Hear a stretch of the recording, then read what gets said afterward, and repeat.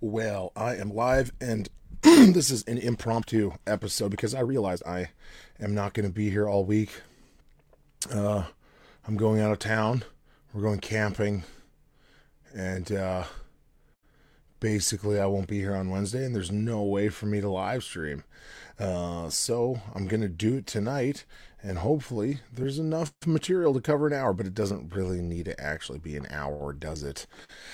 If you guys saw my meme that I posted earlier to draw your attention to the fact that I am going to live stream tonight, thank you for paying attention. Hit like, hit share, and comment in the comment section. Yeah. So, have you seen the articles going around about what the federal government of Canada is going to do for you if you die from an approved vaccine? Which brings me to my first question. What is an approved vaccine? That's what we're going to find out if we can figure out. Now, as usual, I haven't done the homework to actually read the articles beforehand. So we're just going to look at them together as usual. Let's see what we got here. Oh, why is it? Okay. We'll do this one, I suppose.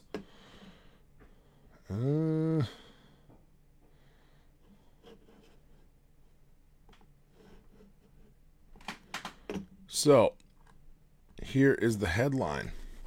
Burial costs covered for Canadians killed by approved vaccines. And you can see this is from 2 days ago.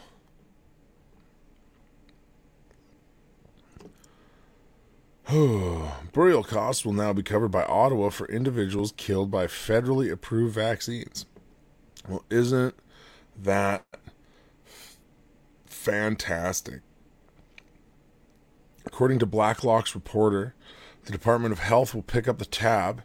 It says the new program addresses a long-standing gap in Canada's national immunization programming by providing a timely, no-fault financial support mechanism for all people in Canada in rare instances where they are seriously and permanently injured performing a public good, being immunized.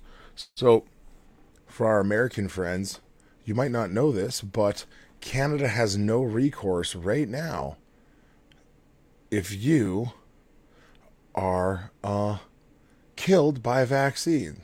There isn't really any kind of way to get any sort of reimbursement, unlike in the US where you do have that system. It's a really bad system, but at least some people have been able to be financially accommodated for their loved ones dying, whereas in Canada you get nothing. So they're remedying that. Now, from what I can tell as I'm going through this, like they've got they've got this up at the top where it says vials labeled AstraZeneca, Pfizer, BioNTech, Johnson and Johnson, all that stuff. But this sounds like it's actually just talking about vaccines in general, which is interesting. So, a briefing note from the department says vaccine injuries are rare but do happen. The department has budgeted $75 million for all claims, but said it was unclear how many submissions there could be. Management of the program is contracted to RCGT Consulting. In the rare event a person in Canada is seriously and permanently injured as a result of vaccination, they should be fairly supported. Well, that's somewhat reasonable sounding, isn't it?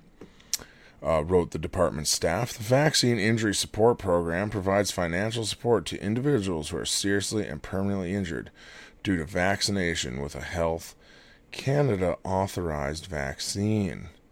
Canada's COVID-19 health experts admit there are unknown long-term effects of vaccines, but they provide another layer of protection. Theresa Tam, Chief Public Health Officer, said she has always been realistic about vaccines. We've never said the vaccine was going to be 100% effective, but people pick at that concept for unrealistic expectations. So we have to go out there and get some expectations. Set some expectations, sorry. She said, adding, the pandemic has been stressful and that everyone is an armchair epidemiologist. I am, I guess. Yeah, $75 million means there's a lot. So, one thing, okay, they're talking about COVID-19, right? So, this is something that, just something to notice here. Sorry, hold on a second here. Oh, there we go. My page is all messed up on my end. So, one thing that's important to point out about the way this article is worded, or the way that they're talking, is it doesn't say COVID-19 vaccines at all. Maybe it's just the way the article's written, but you'll notice as you go through it, it says, in the rare event that a person is damaged by the result of vaccination, they should be fairly supported. Right? So this is about vaccines in general. Even when it talks about the COVID-19 health experts, they only admit that there are long-term effects of vaccines in general. But they provide another layer of protection. It never talks about COVID-19 vaccines specifically, is what I'm seeing. You might be able to make the argument that because it's talking to COVID-19 health experts, it's assumed, but I assume nothing with these people. So you got to look at the terminology. This is from Toronto Sun. Toronto Sun is generally somewhat conservative. But look what it says. Theresa Tam says. She's realistic about vaccines. There's nothing in here talking. Look at what it says. Not everybody likes what we say. We're resigned to that, said Tam. There are a lot of people who will tell me I'm not doing the right thing. Too fast, too slow, too soon, too much, but I don't make decisions singularly. Now listen to this again. Vaccine risks are rare. Dr. Supriya Sharma, senior medical advisor for the health department, said last year. The benefits outweigh the potential risks, but it's still a drug and still a vaccine, and there are potential risks even if they're rare, she said. So they're admitting that there's rare side effects. So that's good. But I think that if we go to this article from the Toronto Sun, and it's titled Burial Costs Covered for Canadians Killed by Approved Vaccines, check it out. It never talks about COVID-19 vaccines specifically. It gives you the pictures. It gives you all that. I don't know. Maybe I'm reading into it too much. You tell me what you think. You go read the article yourself. Let me know what you think. I'm confused. Hi, Sylvia. Hey, Sylvia. Sylvia attends a specific church in Waterloo, Ontario. Maybe she can let us know if Trinity Bible Chapel got its building back. I heard whisperings that Trinity Bible Chapel has its building back, access to its building. So that'd be really awesome to know. Hi, Phoebe. Apparently Sunday night is my night. Look at all these numbers.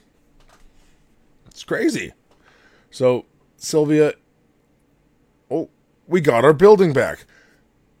And Sylvia, you've probably not even been able to be in that building very much in general.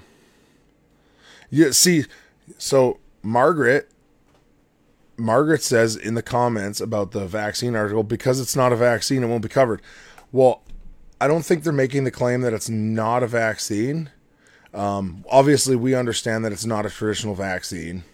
Anyone in this chat knows that. But what I'm talking about is it's making this general statement through the article that vaccines are safe and effective. Vaccines do this. Vaccines are like that. Vaccine, blah, blah, blah, blah, blah, blah, blah, blah. But it never says COVID-19 vaccine this, COVID-19 vaccine that.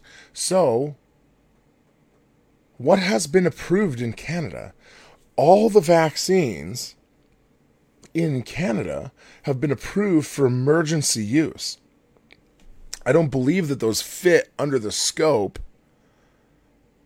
of being approved. So this article, this was kind of my whole point. My whole point of the article that I'm pointing out is they're making it like, oh, good, approved vaccine damages will be covered, or vaccine damage from approved vaccines will be covered, right? Making you think it's about these COVID vaccines. But we know that none of them are approved. At least that's what I'm getting. Josiah brings up a great point. Wednesday night is a lot of people's Bible study night. That's fair. That's fair. It is. It might be the worst night of the week for me to do it. But you know what? Maybe that's to humble me. And that's what's important. You know? Oh, and Sylvia says Pfizer is getting FDA approved tomorrow. That would still be really rushed. So that is really interesting. Also, while we're at it, check it. As usual, Resistance Coffee. Check it out. Use my discount code. All of that business. By the way, guys, go check out the new shirts. The Join the Shesistance shirts. I have to get a Join the Shesistance shirt. Just as a side note, everyone heard Justin Trudeau said she-covery like 5 months ago, right? Or a she-session and a she-covery. He said that like 5 months ago, and he literally brought it back for the election period. I can't believe he did it, but he did. Oh, Sylvia, and if you do, go in on it with some of your friends and use the discount code and get a big bundle. Oops, Phoebe says, oops, we killed you with a vaccine. Oh, where to go? The least we can do is pay for your funeral expenses. Yeah, exactly. It's crazy. Yeah, and Doug says, it's easy for someone to say the benefit outweighs the risk if they haven't been injured or had a life-altering health issue. Yeah, totally. But yeah, remember, if you're going to buy coffee from me, this is for Sylvia, remember, yeah, use the discount code Davis. It supports me, it supports them, it saves you money. It's all good. They support good causes, right? JCCF and Fight the Fines, all of that stuff. Yeah, and oh wow, and Margaret Granny says Laura Lynn is filing against Trudeau for inciting hate towards unjabbed. Well, I hope it works out. Obviously, we've got a lot of doubt. About this stuff, right? That any of it's ever going to go through the courts. We just need a couple good judges to set a precedent, right? That would be awesome. So, we're going to move on. And, again, like I say, articles that I haven't read, but someone sent me this one from the Daily Wire. And, come on, man. I wonder why it won't do that. It's okay. So, the Taliban in Afghanistan is going door to door seeking Christians, searching through phones for Bible apps. And this is from the Daily Wire. So, often we've talked about persecution in Canada. And it is persecution. Them telling us not to open our doors for a fake problem like the flu, so that they can control us, is persecution, although light. You'll remember when everything was going really well 30, 40 years ago, that pastors would preach on bullying in the playground as persecution. And now, the standard for persecution in North America is it must be, one, about preaching the gospel specifically, and two, be completely and only directed at the church. No other people can be lumped in. So let's take it to its logical conclusion. There's a group going around who's in control of the country, and they're harvesting the organs of Muslims and Christians. Well, Romans 13, you better just submit, because it's not against just Christians only, it's against Muslims and Christians, so just let them take your organs, Romans 13. Obviously, that's ridiculous, right? So, let's go back to our article. Okay. So, as we said, they're going door to door. The Taliban is going door to door looking at people's phones. Afghan Christians are reportedly fleeing to the mountains in a desperate attempt to escape the Taliban, who is going door to door trying to kill them. So when we look at this, this is extreme persecution. Now, what's interesting is they're also going door to door and looking for anyone who helped out the Americans, anyone who worked with the Americans. So, by our North American church standard, this wouldn't be persecution, because they're not just looking for Christians, they're looking for Christians and any other Americans, Christian or otherwise, right? So, it's not persecution. That's the logic, right? Let's keep that in mind. That's why it doesn't matter if it's only against the church. Persecution is the result of saying no to the unjust law that's been imposed on you. And it's usually only Christians that will say no to the unjust law, and so therefore they receive persecution. So we've seen, if you've been watching what's happening, you've seen Christian missionaries saying what? That they're not going anywhere. And so they're willing to receive the horrific punishments for standing on Christ and not abandoning the people that they are trying to save. That is persecution. So,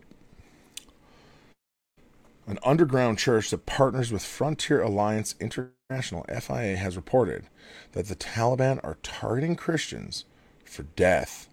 According to FAI, the Taliban has a hit list of known Christians they are targeting to pursue and kill.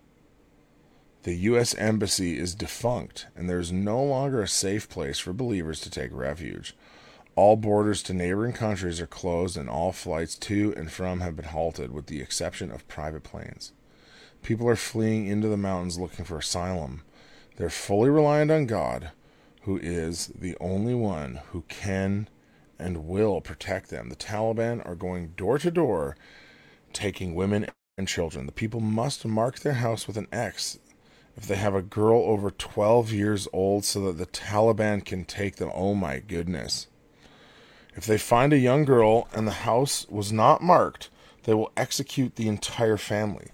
If a married woman 25 years or older has been found, the Taliban promptly kill her husband, do whatever they want to her, and then sell her as a sex slave. So this is a really interesting thing to point out, is that Islam and the trading of women as a commodity has never ceased, never really been talked about openly by the left and a large portion of what claims to be the right. And this is happening every day, and now it is in full force again in Afghanistan because the U.S. troops have left. And I am not getting into the virtues of the war in Afghanistan or any of that nonsense, because that is irrelevant here. What is relevant is that because the U.S. has left, now these people are emboldened and are killing, raping, and torturing people again, openly and with swift occurrence. So, oh man, husbands and fathers have given their wives and daughters guns and told them that when the Taliban come, they can choose to kill them or kill themselves. It is their choice. Wow. Taliban are also reportedly rifling through people's phones to look for any apps that would give them away as Christians. Wow. They're demanding people's phones, and if they find a download Bible on your device, they will kill you immediately. Whew. Oh, man. Anyway. Oh, this article is making me sick.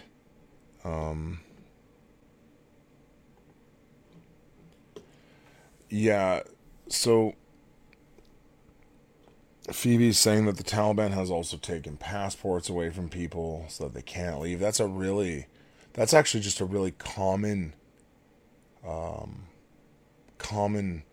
tactic in sex trafficking in general. I don't know if you guys know much about how the international sex trafficking market works, but we can talk about that for a minute. People think that making prostitution legal and making brothels legal somehow protects the women that are in there, that are working. Air quotes. I put air quotes around it, right? If you can't see me on audio. And it does not make it safer. So what happens with the international sex trafficking trade is a lot of times you have these ads, come be a maid in this country. So a girl from, say, a European country travels to another European country for this maid job or something like that.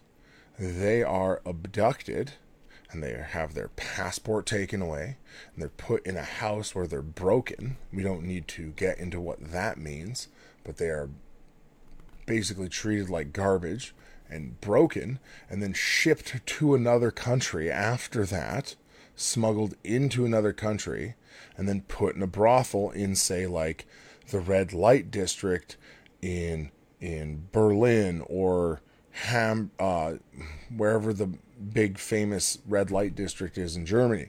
And so now you have this girl who's 2 countries removed, has no passport, has no identity, but she's in a safe and legal brothel in Germany, right? So all the horrors of sex trafficking are just a reality here. And just I know that wasn't specifically about sex trafficking most likely, but something about stealing your passport just brought that up. So it's really, really scary.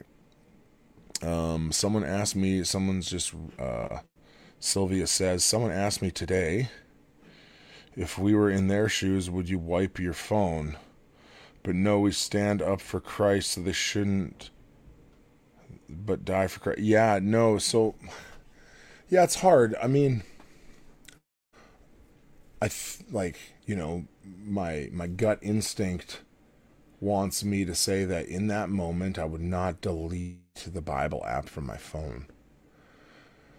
I would die for having the Bible app, but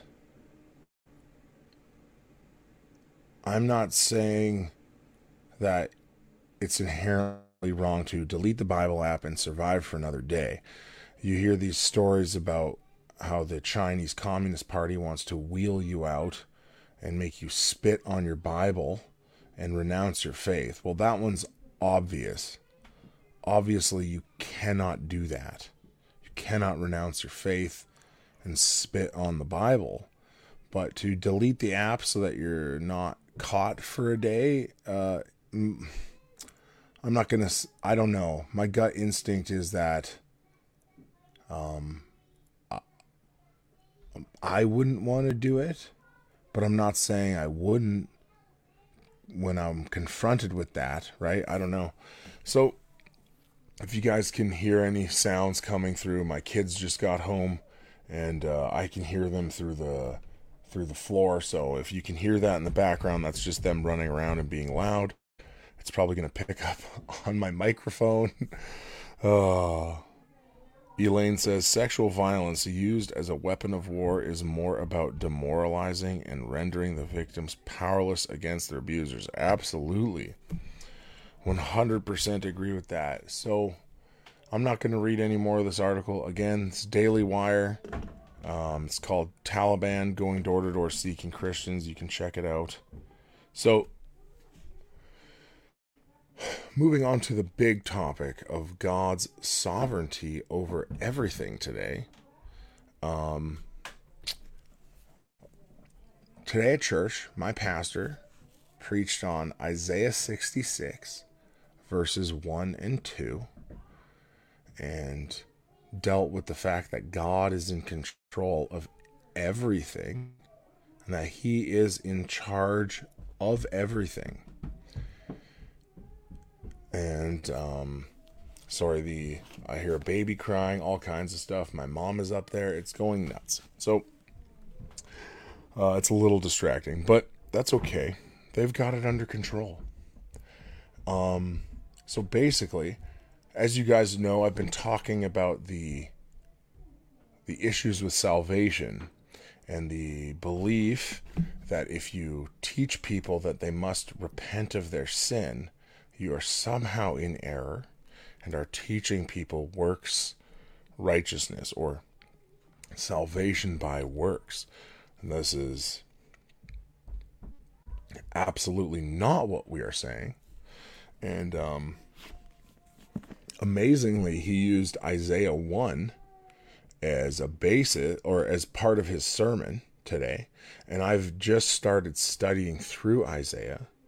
And so I want to open that up and show you again what I've been talking about. We've went through those verses about how God does not want our sacrifices, or he doesn't want Israel's sacrifices. He doesn't want our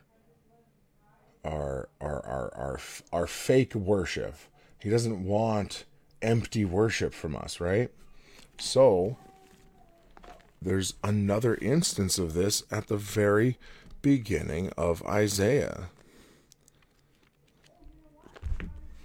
And one thing you're going to see that's really interesting is God has been preaching to them, commanding them to listen to him, commanding the whole earth to listen to him in verses 1 and 2. He wants the whole earth to listen. He has commanded it. But then he goes on and he says this. He says, unless the Lord of hosts had left us a few survivors, we would be like Sodom. We would be like Gomorrah. Now, check this out. God shifts it. He is talking to Judah and Jerusalem, and he says this, hear the word of the Lord, you rulers of Sodom. Give ear to the instruction of our God, you people of Gomorrah.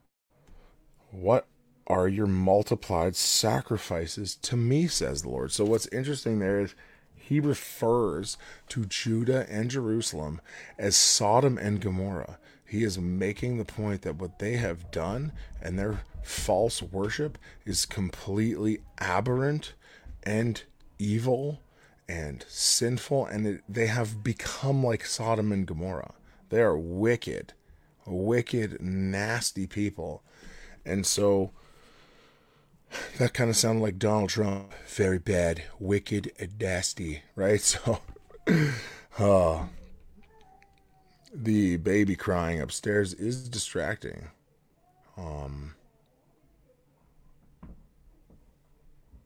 I'm looking up at the ceiling right now and hoping that they get it under control soon. I don't know if you guys can hear it, but it's probably just me. So anyway, look what he says. As he carries on with verse 11, he says, I have had enough of burnt offerings of rams and the fat of fed cattle, and I take no pleasure in the blood of bulls, lambs, or goats. So what's really interesting, just before I start, is that I was actually going to go through this on Wednesday, and then Pastor James went through this section today, which was really cool how relevant it was. Even his wife brought it up to me after, because I've been talking about this, and she knows that. She's even been seeing the exchanges I've been having on my YouTube page, and promptly let me know that I should just stop engaging with these people. Just let them come, let them be hateful, let them spew their nonsense, and just leave it alone. And I think that's a good tip. So, anyway, he doesn't want their sacrifices. He says, when you come to appear before me, who requires of you this trampling of my courts? Bring your worthless offerings no longer. Incense is an abomination to me. New moon and Sabbath, the calling of assemblies. I cannot endure iniquity and the solemn assembly. I hate your new moon festivals and your appointed feasts. They have become a burden to me.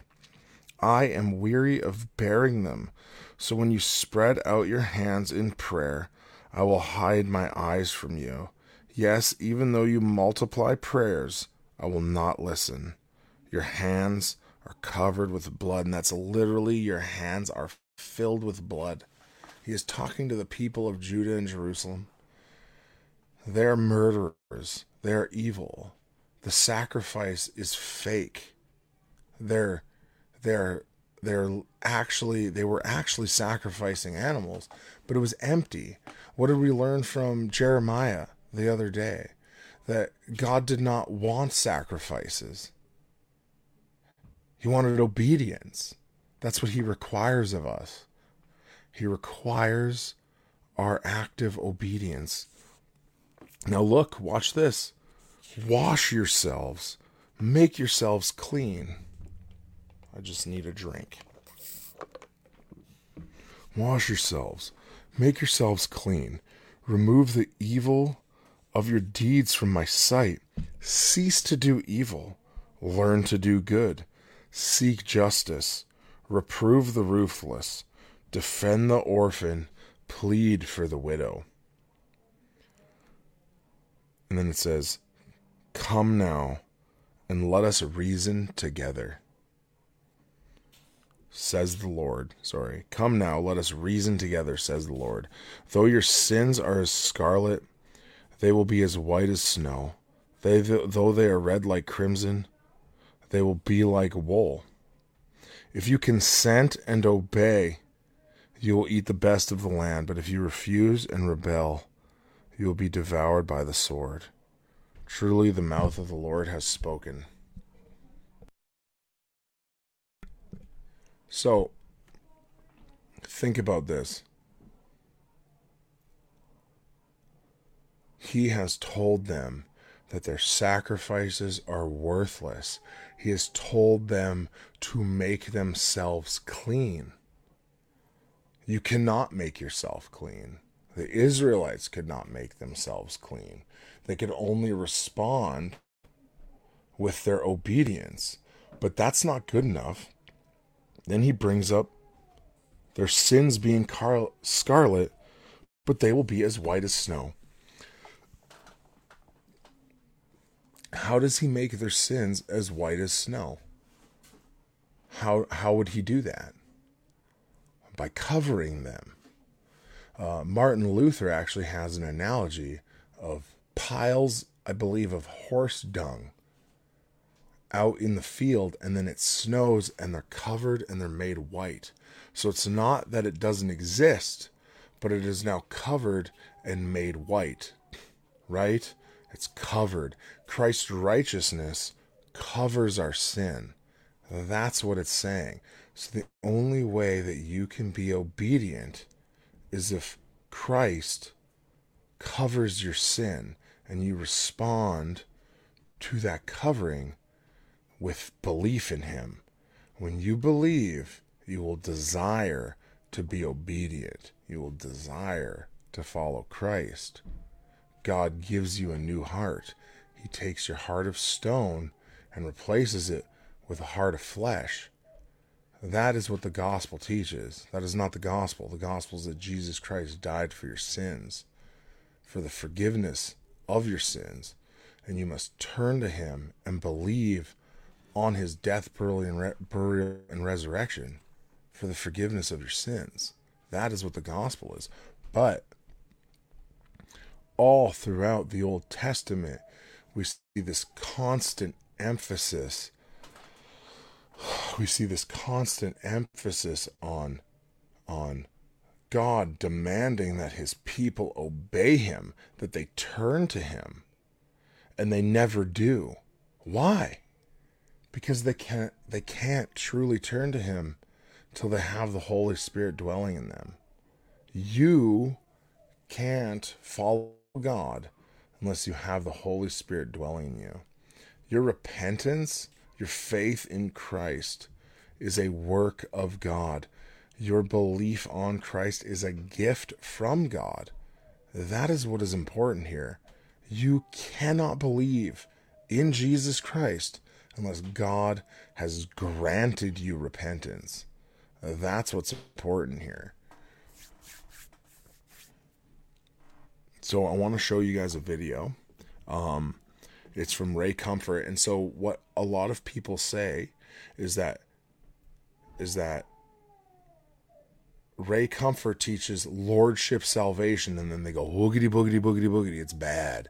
I believe lordship salvation. It's just salvation.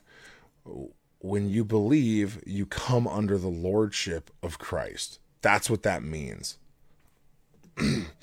So I am going to show this video. So what you're going to see is this man that he's talking to. I just got to get it up here. This man that he's talking to, he's already walked him through the law and showed him that that he has no way into heaven except by faith in Christ, and there's nothing he can do, and he needs to respond to Jesus Christ. And so this man has a really tender conscience, and it's a really cool video to watch. And we're just going to check it out starting at the 6-minute mark here. It's called "You'll Stop Using the Sinner's Prayer After Watching This." That's at the end of the video. I'm not even going to get into that, but we're going to just watch this conversation. At God's kingdom. So you're up the River Niagara without a paddle. I think we all are. Well, what can you do? How can you be saved? You just ask for forgiveness and believe in God and believe that He has died for us. His Son died for us. Yes and no. Yes and no. Yeah. Believing in God doesn't help, because that's just like saying to a judge. See, so right there are people that say, you know, what that guy said is enough. What that guy said is enough. You just believe and you ask him to forgive you, and it's good enough. And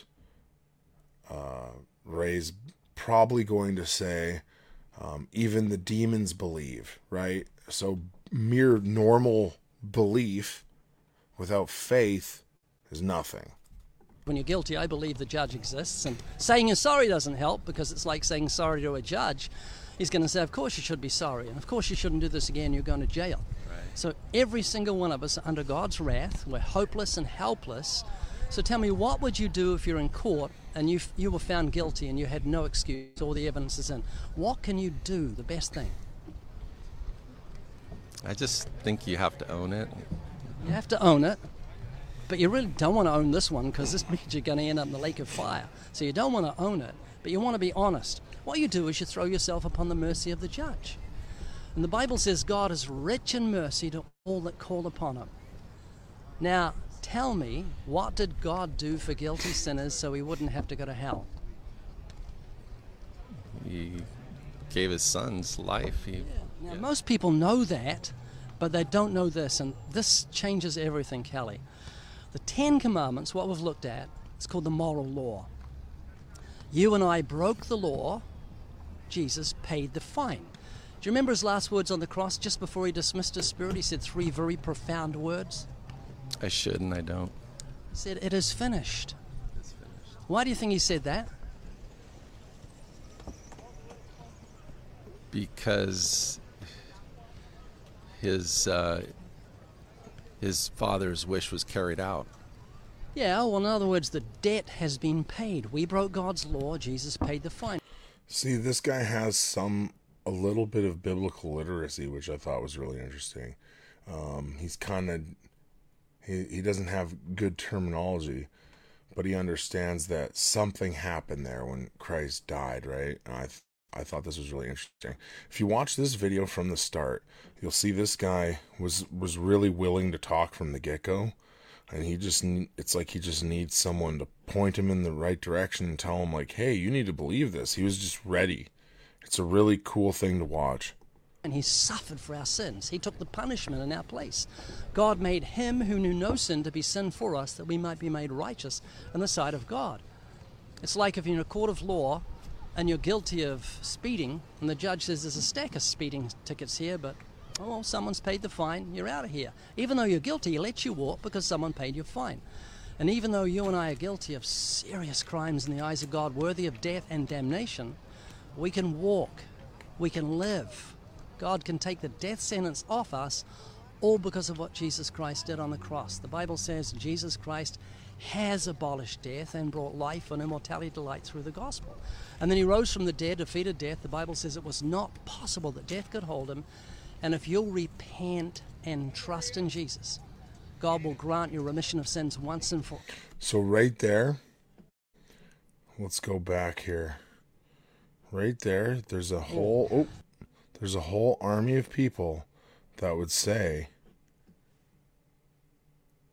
Ray Comfort is preaching a false gospel because he just used the word repent there, upon belief. That's what they teach. I disagree. Repentance is part of belief. Real belief has repentance. It's just what it is. And if you don't believe that, that's okay, but I'm worried that you would be led into antinomianism. That's the best way it's been put to me just recently, talking about it. So I'm not going to say you're a Christian if you reject lordship upon salvation. I am worried. Yeah, I'm worried that you'd be led into antinomianism and the concept of, shall we keep on sinning so that grace may abound? Yes, instead of no. That's the concern here.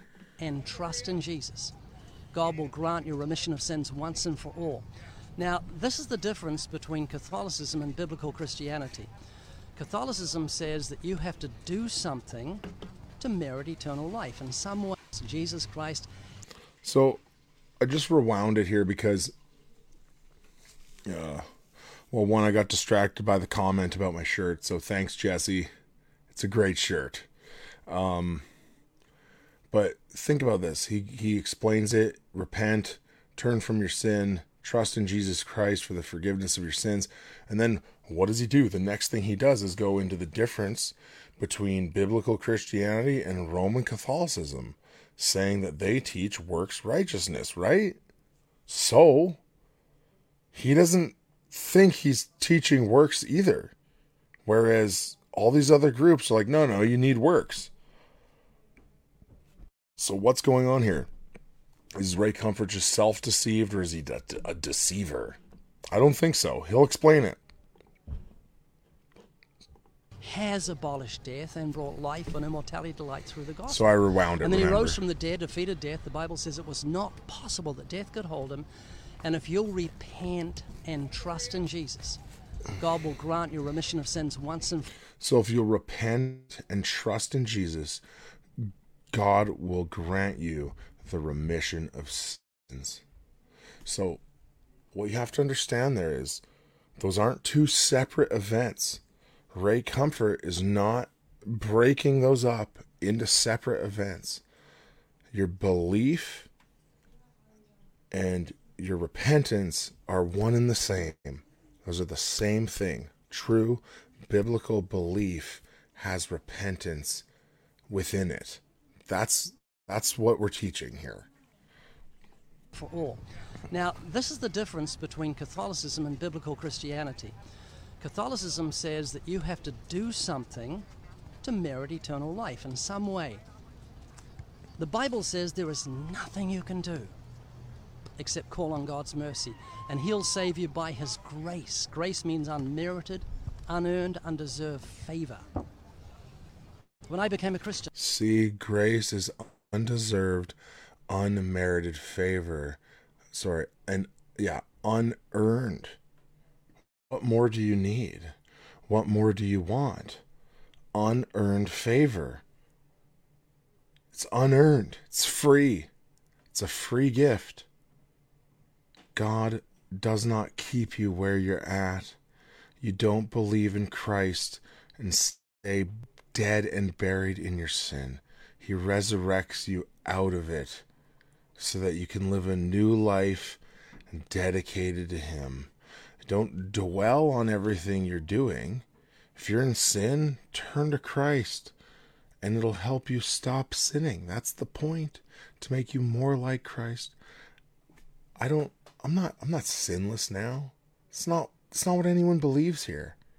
It's not what anyone who believes in the lordship of Christ at the point of salvation believes. No one believes that. I don't know of any sinless perfectionists.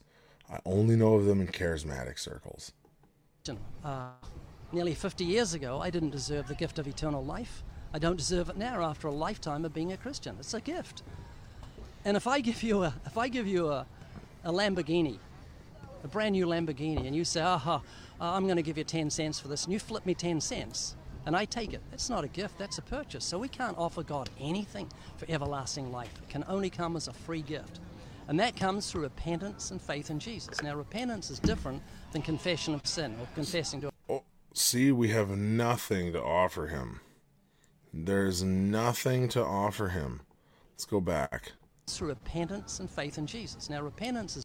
When I became a Christian nearly 50 years ago, I didn't deserve the gift of eternal life. I don't deserve it now after a... see, Jesse, though, the problem with you're thinking too clearly. What you have to understand is, and I don't know if you've ever encountered these people, but basically what they would say is repent just means change of mind. That's it. Just a neutral statement. So you can repent of putting coffee or of cream in your coffee. You can change your mind about it, is how they would describe it. It's just this neutral, non-moral thing. Whereas what we understand is that in the Bible, biblically, repentance is always related to a turning away of sin and a remorse for what we've done wrong.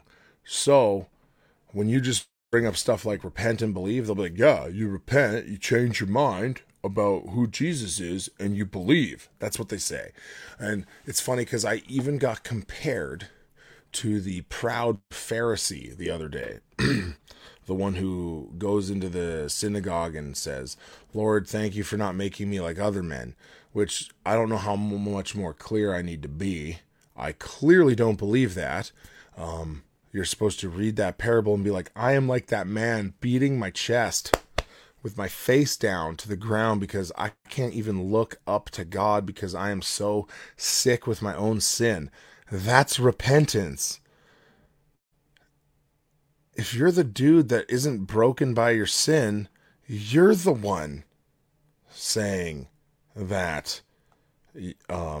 You're the one saying that, Lord, thank you for not making me like other men. There's only two options. You're only one or the other.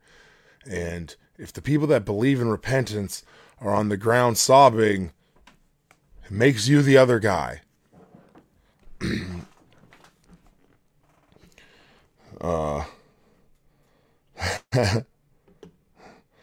My bad.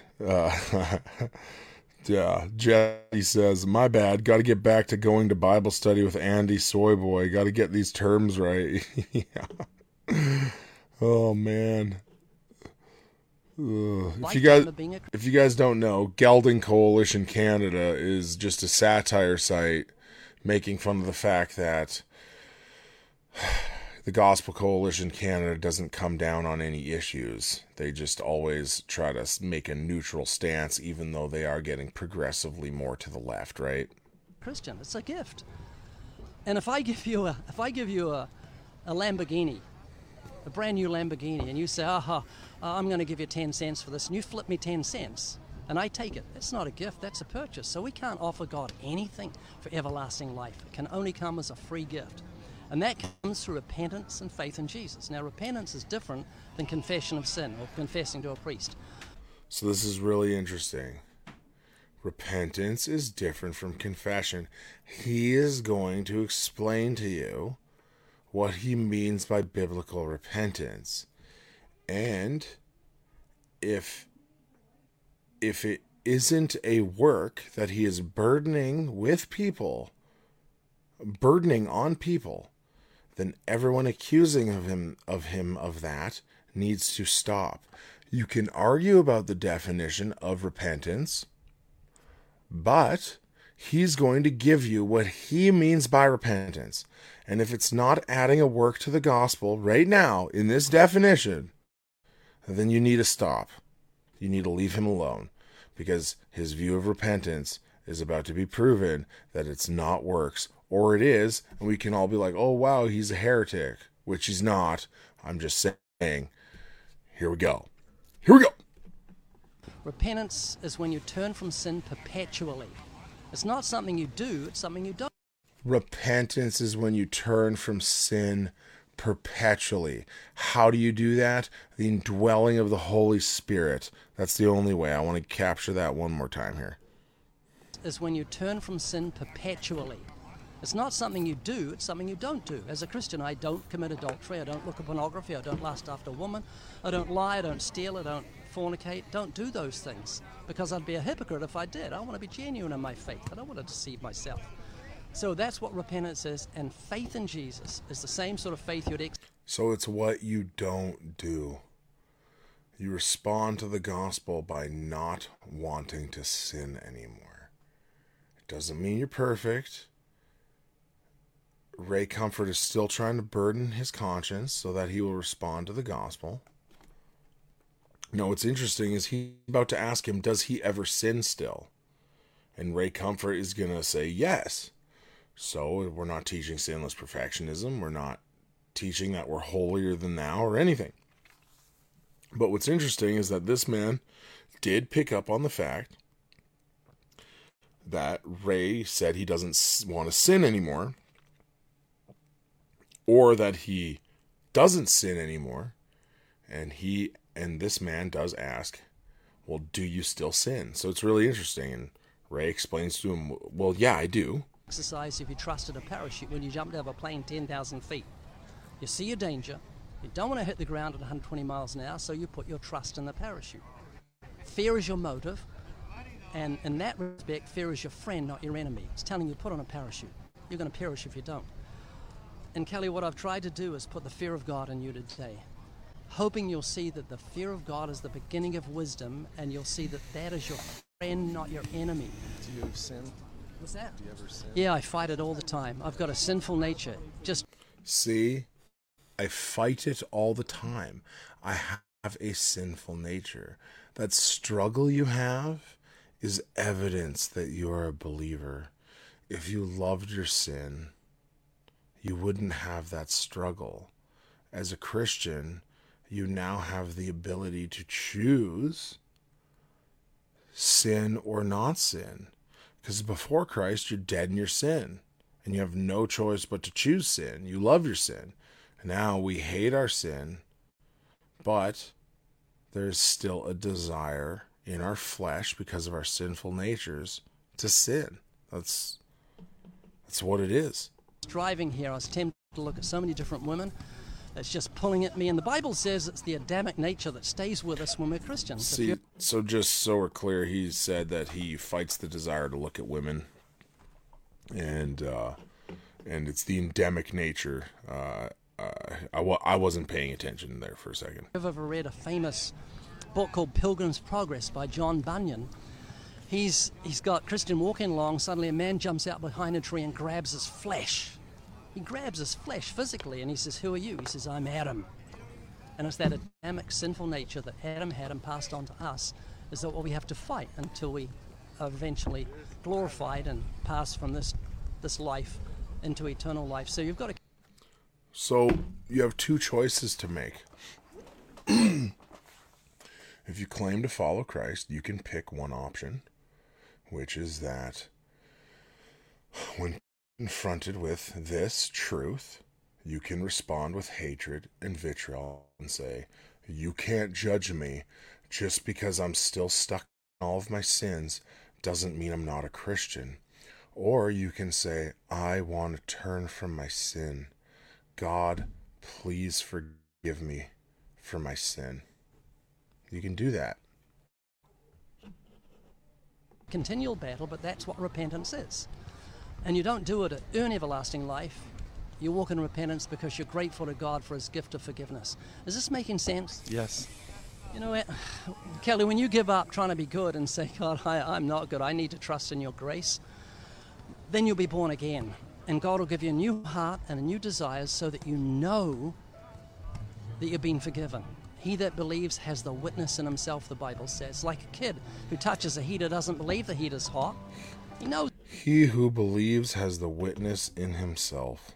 it's hot. He's moved out of the realm of belief into the realm of experience. That's what'll happen when you're born again. New heart, new desires. So you're going to think about what we talked about? Yeah, for sure. Thank you. Glad I ran into you today. Can I give you a book we've published called The Bible's Four Gospels? Sure. Yeah.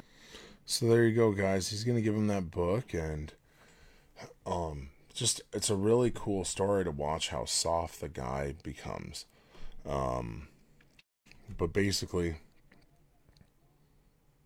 if you think that that's wrong, if you think what happened there, seeing a man be convicted of his sin and being taught that he needs a savior to be forgiven of his sin and that he should be broken about his sin, you're the one that's wrong. And so I'm going to close with this. What is the gospel?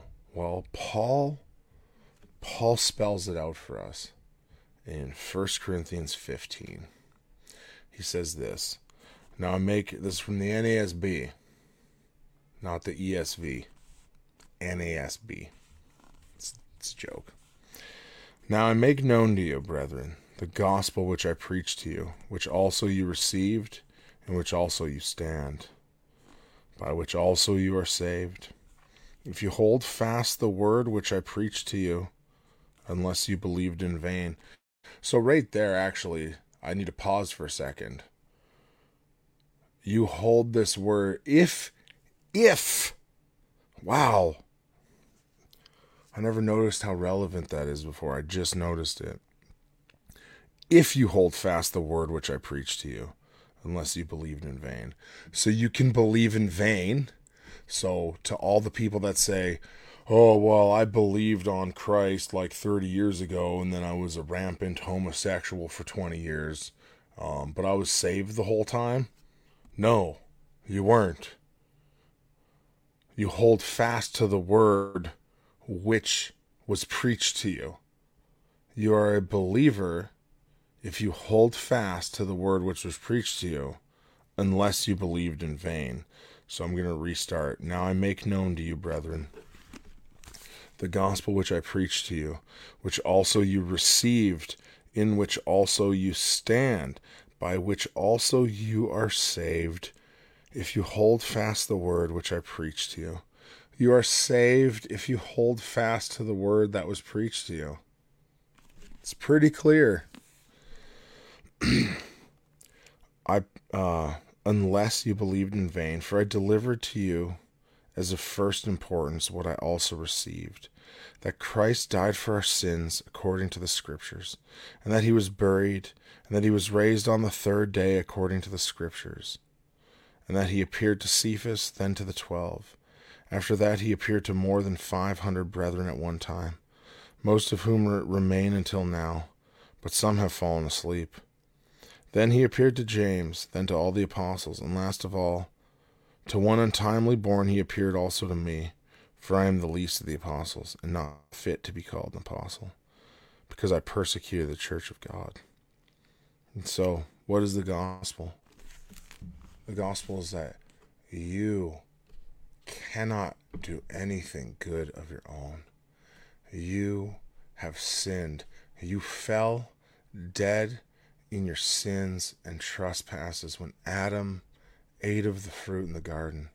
You fell with him. He is our head. He is our representative. And we fell, and we were born dead in our sins and trespasses. We can do nothing good apart from God. All our works are like filthy rags.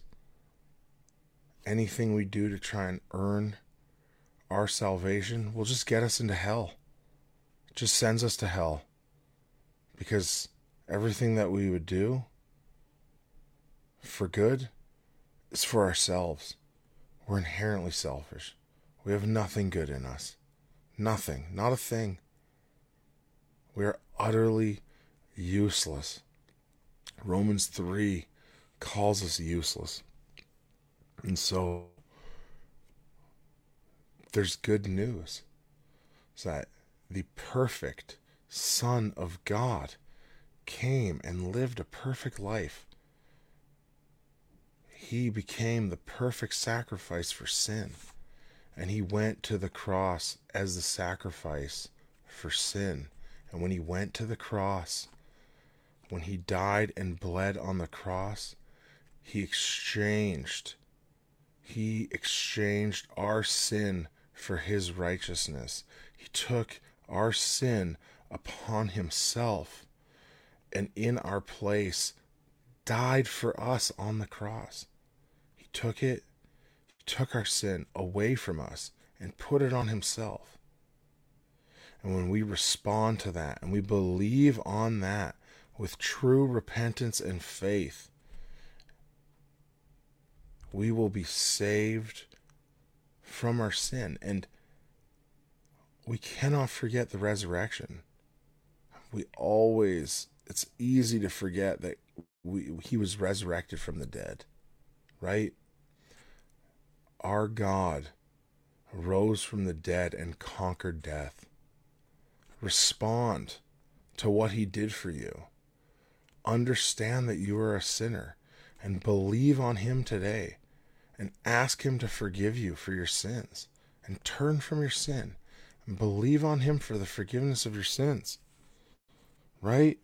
And then hold fast in the gospel that was preached to you. Hold fast to it. Because if you don't hold fast to it, it shows that you have believed in vain. That is what 1 Corinthians 15 says. Do not believe in vain. Believe in the power of the gospel to change your life, to change you from a dead, bloated corpse to a living soul, to a living body again. Repent of your sin and turn to Jesus for the forgiveness of your sins. Because that's all. That's all. That's all it says over and over again. And so when we look at the Old Testament, we see all these calls to obedience. You cannot obey God unless you believe on his son's death, burial, and resurrection and repent of your sin. And the Holy Spirit indwells you and makes you desire to be obedient. And of course, you're not going to be perfect. When you sin after becoming a believer, you turn to Christ. You say, thank you, God, for forgiving me for my sin. That sin is not counted against me now. But if you still love your sin and you still practice the same sins that you were stuck in at the same velocity, we'll say, that you were stuck in, at the same consistency, if nothing changes, we're allowed to be worried about ourselves. Be worried about yourself. Ask God, Lord, help me not be stuck in the sin. I don't want to be dead in my sin. And he will help you out of it. He will. Slowly but surely, he has pulled sins from me. He has pulled sins from me over and over again. Jesse says, and Jesse's a pastor, by the way, so we'll just point that out. He's not just some t-shirt guy, you know. If you don't know who Jesse is, he's the Carpe. He's one of the two Carpe Fide brothers, where these shirts are available to U.S. customers, by the way, and you can get them from Wool and Flax in Canada, who are my friends from Grace Life. So, little plug there. So, Jesse says, he says, about being a pastor, he says, I'm 100% legit. I got my ordination online. Okay, well, can you send me the link? Because I'd like that too. Because now I'm an internet pastor. Just kidding. Never, ever replace anybody with church. Especially me. Especially me. So, Jesse says, I love that Paul gives the life, death, and resurrection, and the proof with the post-resurrection appearances, holding fast to a firm foundation. Good stuff. I see what you did there. Oh yeah, with the shirt plug. Anyway, guys, I'm gonna shut it off for tonight. Remember, I'm not gonna be online on Wednesday. If you come rolling around on Wednesday and you didn't watch this video, which why would I be talking to you? But just watch this video on Wednesday instead of when you see it. Hey, I know it's a good idea. All right, guys. I am logging off now. I will see you guys later.